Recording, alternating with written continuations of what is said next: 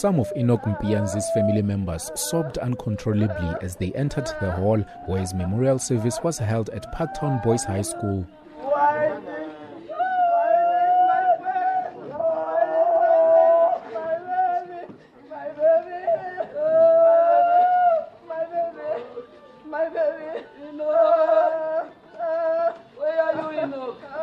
The 13-year-old lost his life during a grade 8 orientation camp at the Nyati Bush and River Break Lodge in the northwest about 2 weeks ago. He disappeared when a makeshift raft that he and other boys were on overturned on the Crocodile River. He was the youngest of 4 boys in his family. During his tribute at the memorial service, his brother Shadrach said Enoch was very special. He never studied, but he was intelligent. He proved me wrong most of the times. Each time I'd be like, you're gonna fail if you don't study. And he'd just look at me. I failed to understand that he was so special. He did not have to try hard. Enoch was also shy. I'd just sit down and look at him and tell him, Enoch, I love you. And he would not respond because he was shy. He'd just look at me and nod his head. And already I understood that was his way of saying he loves me too. His friend Mpomulele King from Brixton Primary School says she couldn't believe Enoch had died when she first heard the news. We used to share good memories together. He was a kind boy, kind guy. He used to joke, friendly guy, never fought with anyone. Enoch said to me, Mpo, when you grow up, you want to be what? I said, I want to be a doctor. What about you? I said, I want to be a lawyer. I want to bring justice in this country. The time I heard that Enoch passed away, this was so emotional and sad. I called my teacher, Mem Kaba. Mem was like, yes, Mpo, Enoch left us. I was like, Mem, my farewell partner, this is not true. Enoch's former teacher at Brixton Primary, Mapule Mudibakaba, says it was a proud moment for her school when he was accepted at Parktown Boys. She says they were looking forward to tracking his progress and had hoped their school would one day be in the news. But it never crossed our mind that it would be in the news in this manner.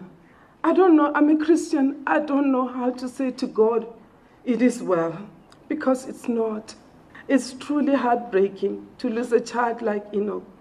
And on Saturday, to you, my son, Enoch, my boy, we're not going to bury you. We are going to plant you like a seed. I pray that you will sprout and you will blossom and you'll bear seeds that are going to change the manner in which we conduct excursions in our schools. That will change the manner in which we operate as teachers with you. In 2024, Enoch would have completed his matric year. I want to ask Andile Glongwana, our deputy head boy, to lead Enoch's parents, his family, and the friends and guests on stage through the guard of honor so that they can walk the same path which he would have walked in 2024.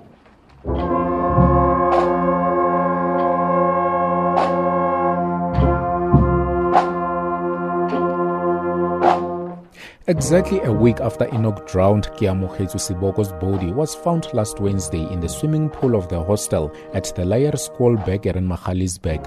Last Friday, the bent body of 15-year-old Letitia Jensen was found in a veld in Elsbeek, east of Johannesburg. She reportedly went missing on Wednesday. Gauteng Education MEC Panyazali Sufi says it's been a difficult time for him and his department. For the last 2 weeks, we've been moving from one family to another to convey our messages of condolences to those families. To Enoch's family, I've been with you since day one. Even today, it's very difficult to explain what happened. You've gone through pain, but in all my interactions with you, you showed love, respect, and support, and for that, we are grateful. To Enoch, how painful it was that we have never met, but when I met you in a body bag. Go well, my son. Go well, my Lena.